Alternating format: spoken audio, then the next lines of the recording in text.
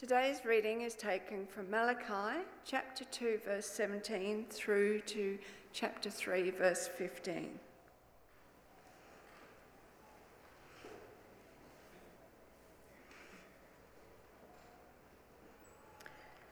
You have wearied the Lord with your words. How have we wearied him, you ask? By saying all who do evil are good in the eyes of the Lord, and he is pleased with them. Or where is the God of justice? I will send my messenger who will prepare the way before me. Then suddenly the Lord you are seeking will come to his temple. The messenger of the covenant whom you desire will come, says the Lord Almighty. But who can endure the day of his coming? Who can stand when he appears? For he will be like a refiner's fire or a launderer's soap.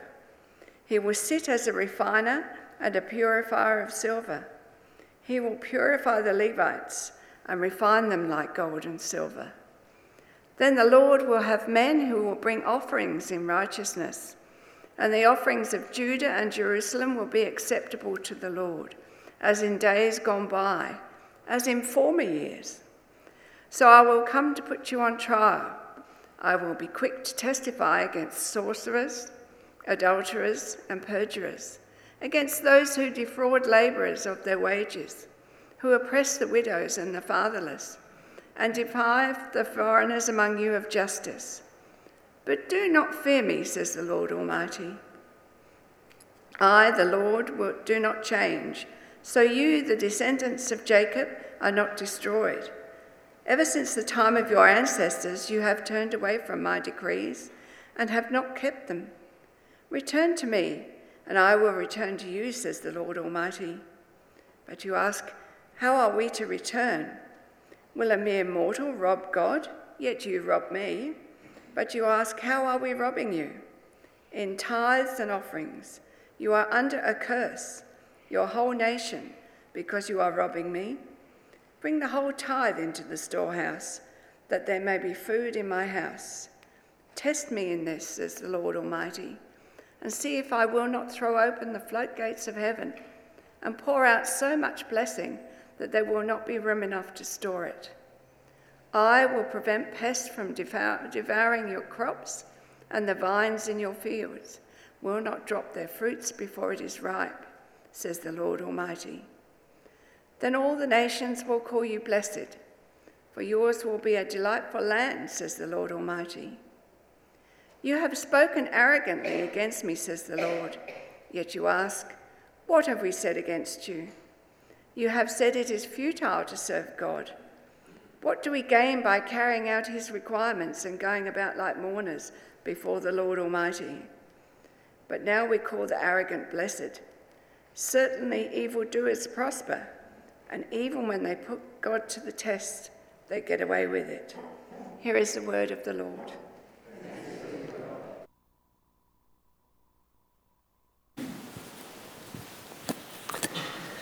Thanks, Maureen. Good morning, everyone. My name's Tim Johnson. I'm the senior minister here at St John's, and we're going to tackle another tough passage from Malachi together. As Del said, we've called this series "Why We Need Christmas." Malachi is the last book of the Old Testament, written some 400 years before the coming of Jesus. It's the last words that we read in the Old Testament.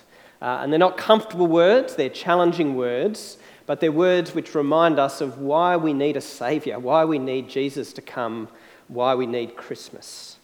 And today we're thinking about the question of justice. We need Christmas because we need justice. Everywhere you look, there is injustice, things that are just not right, things that are not fair. Perhaps you've got things in your mind, things on your heart that you're particularly aware of, things that stir your emotions, make you feel angry and outraged. Maybe it's things that when you think about them, you just want to weep at the unfairness, the injustice that you see. Things that, when you hear about them, prompt you into action.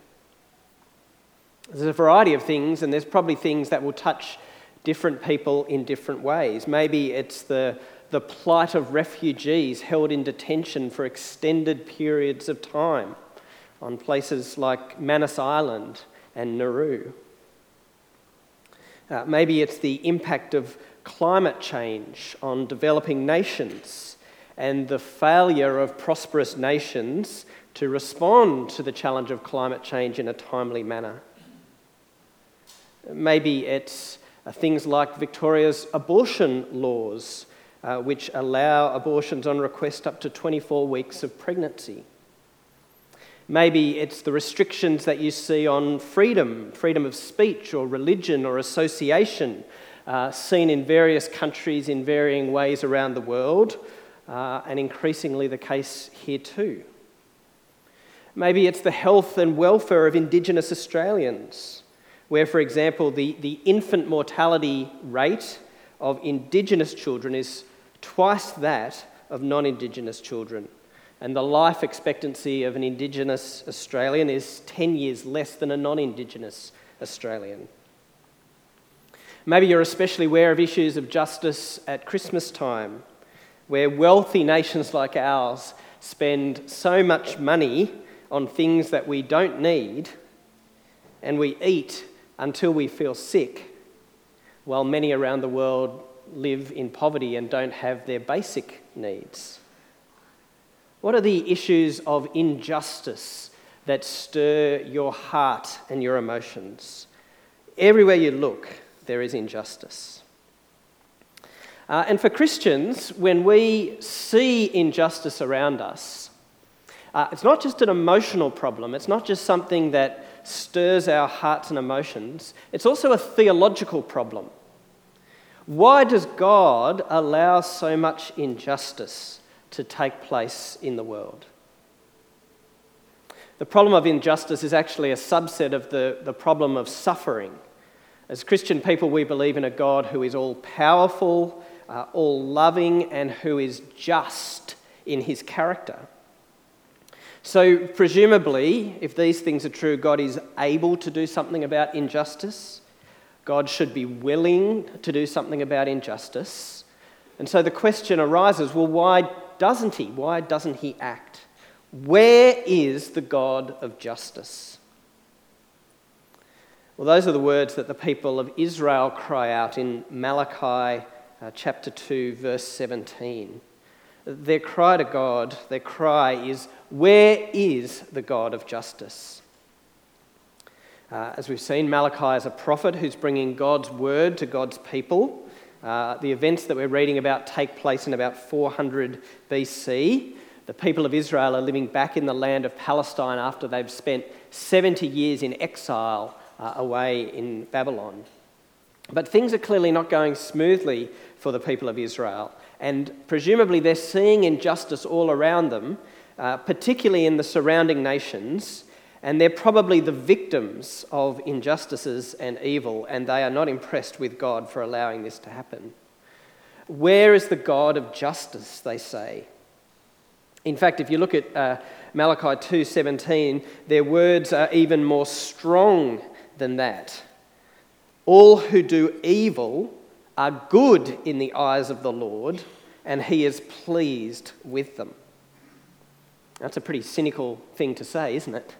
That God looks at evil and injustice, and God thinks that it's good, that it makes him pleased, that it makes him happy. They're claiming, in fact, as they look at injustice, that God is not in fact just and loving, but that he is twisted and corrupt. And this actually leads them to not want anything to do with him. Right down at the end of the passage, in chapter 3, verse 14, the passage is framed, if you like, by these cries out to God. At the end of the passage, they say, "It is futile to serve God. What do we gain by carrying out his requirements and going about like mourners before the Lord Almighty? But now we call the arrogant blessed. Certainly evildoers prosper, and even when they put God to the test, they get away with it." The problem of injustice is so great for these people that they want to abandon God. They don't even want to bother with God. maybe you felt like this. Maybe this is what you feel like at the moment. Maybe it's a personal issue of injustice that you have faced that makes you feel this way. Maybe you're here today and you're not a Christian. You're interested in what Christians believe, but you wouldn't call yourself a Christian. And actually, this issue of injustice and suffering is one of the barriers for you to faith. It's one of the things that stop you believing in God.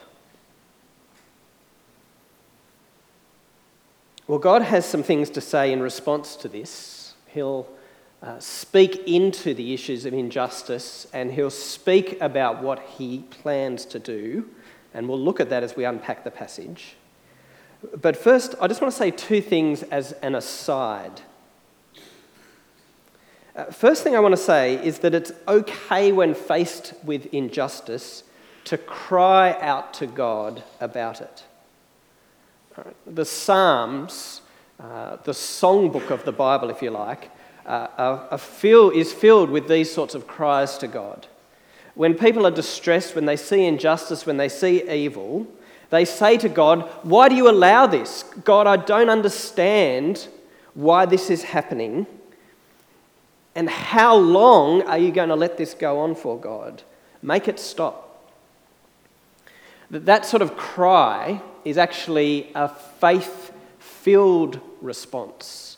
That's not an abandoning of faith to cry out and to complain to God about evil and injustice. It's being honest with God. It's telling God how we feel. It's a turning to God and recognizing that he is the one who can help, and it's asking him to act. Rather than abandoning faith by crying out to God in that way, it's an act of faith. But what we see in this passage is more than this. The people here have moved from an act of faith in God as just and good, and they start accusing God of himself being evil and unjust, and they've decided that there's no point in trusting God, so they've decided to abandon faith altogether. Now, the second aside that I want to make at this point is that abandoning God in the midst of injustice, as tempting as it might feel, doesn't actually solve the problem of injustice. It merely shifts the problem somewhere else. See, if we decide that there is no God, and we adopt, say, a materialistic view of the universe, that the material universe is all that there is, that there is no God, the injustices we see around us just make belief in God too hard, and so the material universe must be all that there is. If you adopt that view, then you have to just say, well, injustice just happens, and it's simply the way things are, and there's nothing really to be done about it. This is the way the prominent atheist Richard Dawkins puts it. In a universe of blind physical forces and genetic replication, some people are going to get hurt, others are going to get lucky, and we won't find any rhyme or reason in it, nor any justice. Dawkins says, just get over it. Don't try and explain it. Don't try and find a pattern in it. Don't scream against injustice. It just happens. Now, I admire Dawkins' honesty. At least he's not trying to have it both ways. He follows through on his intellectual position that the material world is all that there is, and he follows it to its logical conclusion. If there is no God, if the universe is just produced and run by blind physical forces, as he puts it, then there's absolutely no basis for saying that injustice should not happen. Indeed, the evolutionary mechanism of natural selection depends on death and destruction and the strong overpowering the weak. These things are perfectly natural, and so there's no point objecting to the injustice of the world or claiming that things are not as they should be. Well, doesn't that solve the problem? Sure, sounds like it does, but Tim, you were saying that it doesn't solve the problem, it just shifts the problem. Well, here's why. See, many atheists who hold such an intellectual position have found themselves crying out in the midst of injustice and suffering, why? Why is this happening? It's not fair, and railing against the injustice of it all. There's something in our makeup as human beings which draws us to ask the question, even if our intellectual position says that it's not the question that we should be asking. The well-known author C.S. Lewis grappled with this very question as an atheist. But it was the very grappling with this question that led him to reject atheism and to embrace God. This is how he put it. My argument against God was that the universe seemed so cruel and unjust. But how had I got this idea of just and unjust? What was I comparing this universe with when I called it unjust? Of course, I could have given up my idea of justice by saying that it was just a private idea of my own. But if I did that, then... Sorry, I've lost my place. But if I did that, then my argument against God collapsed too. For the argument depended on saying that the world was really unjust, not simply that it did not happen to please my private fancies. Consequently, atheism turns out to be too simple. So it was Lewis's recognition that there is injustice in the world and that it is wrong, it's not the way that things ought to be, that showed him that he couldn't simply reject belief in the existence of God. So you either got to reject the notions of wickedness and injustice and moral obligation, or you've got to wrestle with the problem of suffering and injustice in light of the character of God. So wherever you're at today in terms of wrestling with injustice, let me urge you not to abandon God. Don't abandon God because you are struggling with the problem of injustice in the world. By abandoning God, at least for materialistic atheism, you can solve the problem, but the very thoughts and emotional struggles that you have about injustice, which led you there in the first place, betray you. Injustice is a real problem. Injustice is wrong. It's not enough to just get over it. Something has gone terribly wrong in our world, and we're right to protest it. We're right to cry out to God about it, and we need to hear what God has to say in response. Back to Malachi.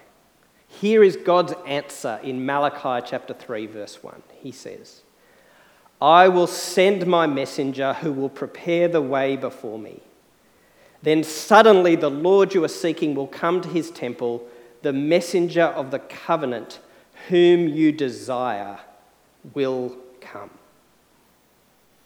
God's answer is that he is going to intervene personally in the world of injustice. He'll send a messenger who will prepare the way, and then he says that he himself will come. The Lord, the name for God, the one you are seeking will come. The messenger of the covenant whom you desire will come. The language here is quite dense and a little bit confusing. There's multiple messengers. There's a messenger who prepares the way, and yet when God sends the messenger, when he himself comes, it's a messenger of the covenant. There's kind of two messengers, a preparing messenger and then the actual messenger.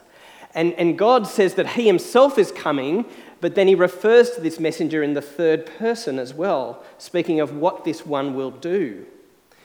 It's confusing trying to work it out until you see it actually come into practice, because what we have here is a beautiful promise, a promise that is fulfilled in Jesus.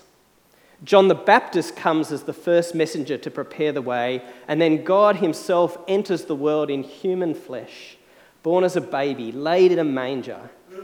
That's the good news of Christmas that we're preparing to celebrate. The problem of injustice in the world, the emotional problem, the emotional reaction to injustice, as well as the theological problem, have their answer at Christmas, where God himself enters the world to deal with injustice and suffering. God says, I see the injustice. I'm not indifferent to it. I myself will come and enter the world, immerse myself and experience injustice in my life in order to deal with it. But I warn you, you may not like it if I do. Malachi 3:2 goes on to ask the question, but who can endure the day of his coming? Who can stand when he appears? See, it's one thing, isn't it, to complain about injustice that we see out there happening all the time. But what about the injustice that happens here? What about my unjust actions? And what about my indifference and my selfishness that contributes to injustice? You might have seen videos which have been doing the round recently by the Australian comedian Sammy J about some of the exploitative practices that happen in the clothing industry. The video particularly focuses on Kmart, showing that workers who are producing clothes for places like Kmart are earning just 60 cents an hour, which is insufficient to pay for their basic needs. And yet people in wealthy countries like ours often buy these clothes without even thinking what we're doing, not realising that our purchasing actually contributes to injustice and exploitation when all we're really trying to do is shop for a bargain. Injustice is not just out there, injustice is here too. And it's ingrained within our systems that we're part of, systems that we contribute to. If God comes storming in to rid the world immediately of all injustice, who could stand? Could you stand? Could I stand? No, none of us is perfectly just and fair. But here is God's justice and his mercy brought together. When God comes, when the Lord comes, he doesn't come as a destroyer, he comes as a purifier and refiner. That language of being a refiner's fire and a launderer's soap, like washing the dirt away, like refining the ore to bring out the beautiful gold and silver. He wants to root out injustice, but he wants to do it within people, within us, rather than simply judging and destroying and cutting down everything in his path. What God wants is a people who are pure and who are upright and who are just, people who reflect the justice of God. So God says that when he comes, he'll put people on trial. He'll testify against sorcery, adultery, perjury, against people who rip off workers, people who take advantage of the weak and the vulnerable, people who mistreat immigrants and refugees and don't act justly towards them. That's the language of Malachi. I'll put you on trial, God says, you as individuals and you as a society collectively. Now, the message of Malachi was a message to God's people, Israel. And when Jesus comes, he does speak about injustice and he calls people back to God's standards. But those standards of justice apply equally to us, don't they? As God's people, as followers of Jesus who are called to reflect the character of God in our own lives, to be refined like silver and gold, to act rightly and fairly, to be people of justice who follow a God of justice. In Malachi chapter 3, verse 6, we have a promise from God. a promise that should be both a comfort and a challenge. God says, I, the Lord, do not change. I, the Lord, do not change. God is the same, and his character is perfectly consistent. It's a comfort that that's the case. As verse 6 goes on to say, I, the Lord, do not change, so you, the descendants of Jacob, are not destroyed. God doesn't change in his patience, in his mercy, in his forgiveness, in his grace.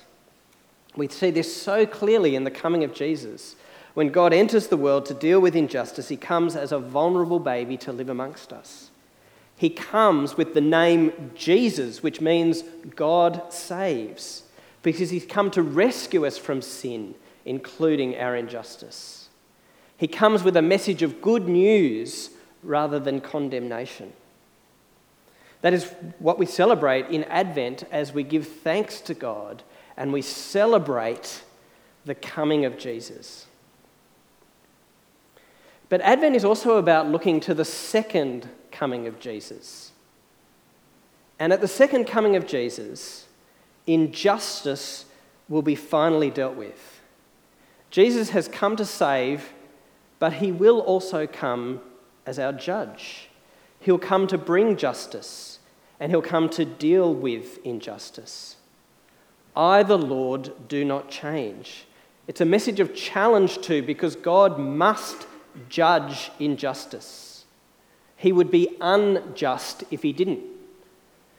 The accusation of verse 15 that evildoers keep on prospering, when people put God to the test, they get away with it time and time again. Those would be fair criticisms of God, if not for the second coming of Jesus, where justice will be completed. As we look around the world and we see injustice around us, often it can be overwhelming, and we might ask the question, where is the God of justice? Why hasn't Jesus come back to deal with it yet? I find 2 Peter chapter 3, verse 9 so helpful as we reflect on these questions. Peter says, the Lord is not slow in keeping his promise, as some understand slowness. Instead, he is patient with you, not wanting anyone to perish, but everyone to come to repentance. We're people who live between the two comings of Jesus, the two Advents. We live in a period of God's patience. Jesus has come into the world. He's died on the cross to deal with our sins, offering forgiveness for all our injustices and wrongdoing. And he's risen from the dead, showing his victory over sin and death, and marking him out as the one who is the rightful king and judge of the world. Now is the time to receive his forgiveness, to turn to him. It's a time for repentance, which means turning our lives away from injustice and wrong and turning back to God to live his way in alignment with his character. In the words of Malachi 3:7, return to me. God says, return to me, and I will return to you. What does that mean for me and for you? Well, if you're here today and you're not yet a follower of Jesus, it means that you need to turn to Jesus and receive his forgiveness. God is being patient with you. God is giving you time to repent, but don't continue to test his patience. God's entered the world in Jesus to rescue you, and he wants to refine you to be like him. You need to turn to him, to receive him. It's as simple as praying a prayer, talking to God yourself and saying, God, I want to turn away from my injustice and sin, and I want to receive your forgiveness and grace and new life. You can pray that prayer today. It's something that you need to do. Don't keep testing God's patience. He has been patient. He is patient. But Jesus is coming back, and we all have to account for our lives before him. What about if you're a follower of Jesus already? What do you need to do? Well, you need to repent. you need to turn to Jesus and keep turning to Jesus in repentance. Wherever there are injustices in your life, wherever there is injustice that you see around you in our society that you're contributing to or you're indifferent to, God requires us to change and to work for change. Now you might say, well, why bother doing that? If Jesus is coming back, if Jesus is going to bring ultimate justice, why do anything? Why not just wait until he sorts it all out? Well, because that's not how the Christian life works. Christians are people who declare that Jesus is Lord, Jesus is King, and that his way is the right way to live. We want to live our lives continually under his rule. And as people who are waiting for Jesus to return as Lord and Judge, we want to live now in the way of the future, to live life now the way that it will be when he comes to bring justice and put it into effect. We need to put it into effect in our lives now and work for that now for the sake of the people who God loves, who are the victims of injustice. Getting practical, what might that look like? Well, it might mean changing where you shop. You can get ethical shopping guides, either hard copies, or you can get an app, Shop Ethical, so that you can have it with you to make decisions about how you use your money, whether it's going to promote justice or continue to promote exploitation and injustice, using your money in ways which support fair pay for workers. Just a few weeks ago, we had the Only Just stall out in our foyer as a way of ensuring that people in majority world countries are getting fair prices for the goods that they're producing. Those goods came from the Only Just stall in Eltham, and you can drop in there and do shopping there as well. It might mean writing a letter or visiting your MP to advocate for refugees, for Indigenous health, for religious freedom, for the vulnerable elderly or unborn, for changes to policies on climate change. Those things that I mentioned before that stirred your heart and riled you, are you just getting angry and frustrated about it? Or are you doing something practical, taking a step of advocacy over those issues? Could mean using your money this Christmas not just to buy stuff that people don't need, but buying useful gifts. That's the purpose of the tier gift cards that we've got out there. It's things like buying vegetable gardens and chickens and mosquito nets and schooling and education for people in the places of the world who really need it. Using our money at Christmas to actually help others and to promote issues of justice around the world, rather than just adding to the clutter of our houses. But the last practical thing that it should mean is that we pray. There's actually nothing more practical than prayer, because we believe that God hears our prayers and answers them. We should be praying for justice in the world. We should be praying for our leaders who have to make tough decisions, that they would act with wisdom and for the sake of justice. And ultimately, we should be praying for the return of Jesus, for the Lord and King of this world, the baby born in a manger, grown into adulthood, risen from the dead and seated at the right hand of God, the one who, when he does return, when his second advent comes, will bring justice to the whole world. We should pray, "Come, Lord Jesus." Let me pray.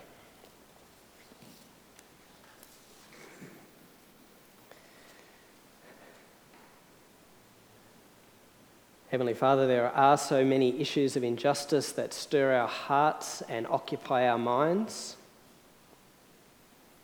Help us to turn these to you, to cry out for justice,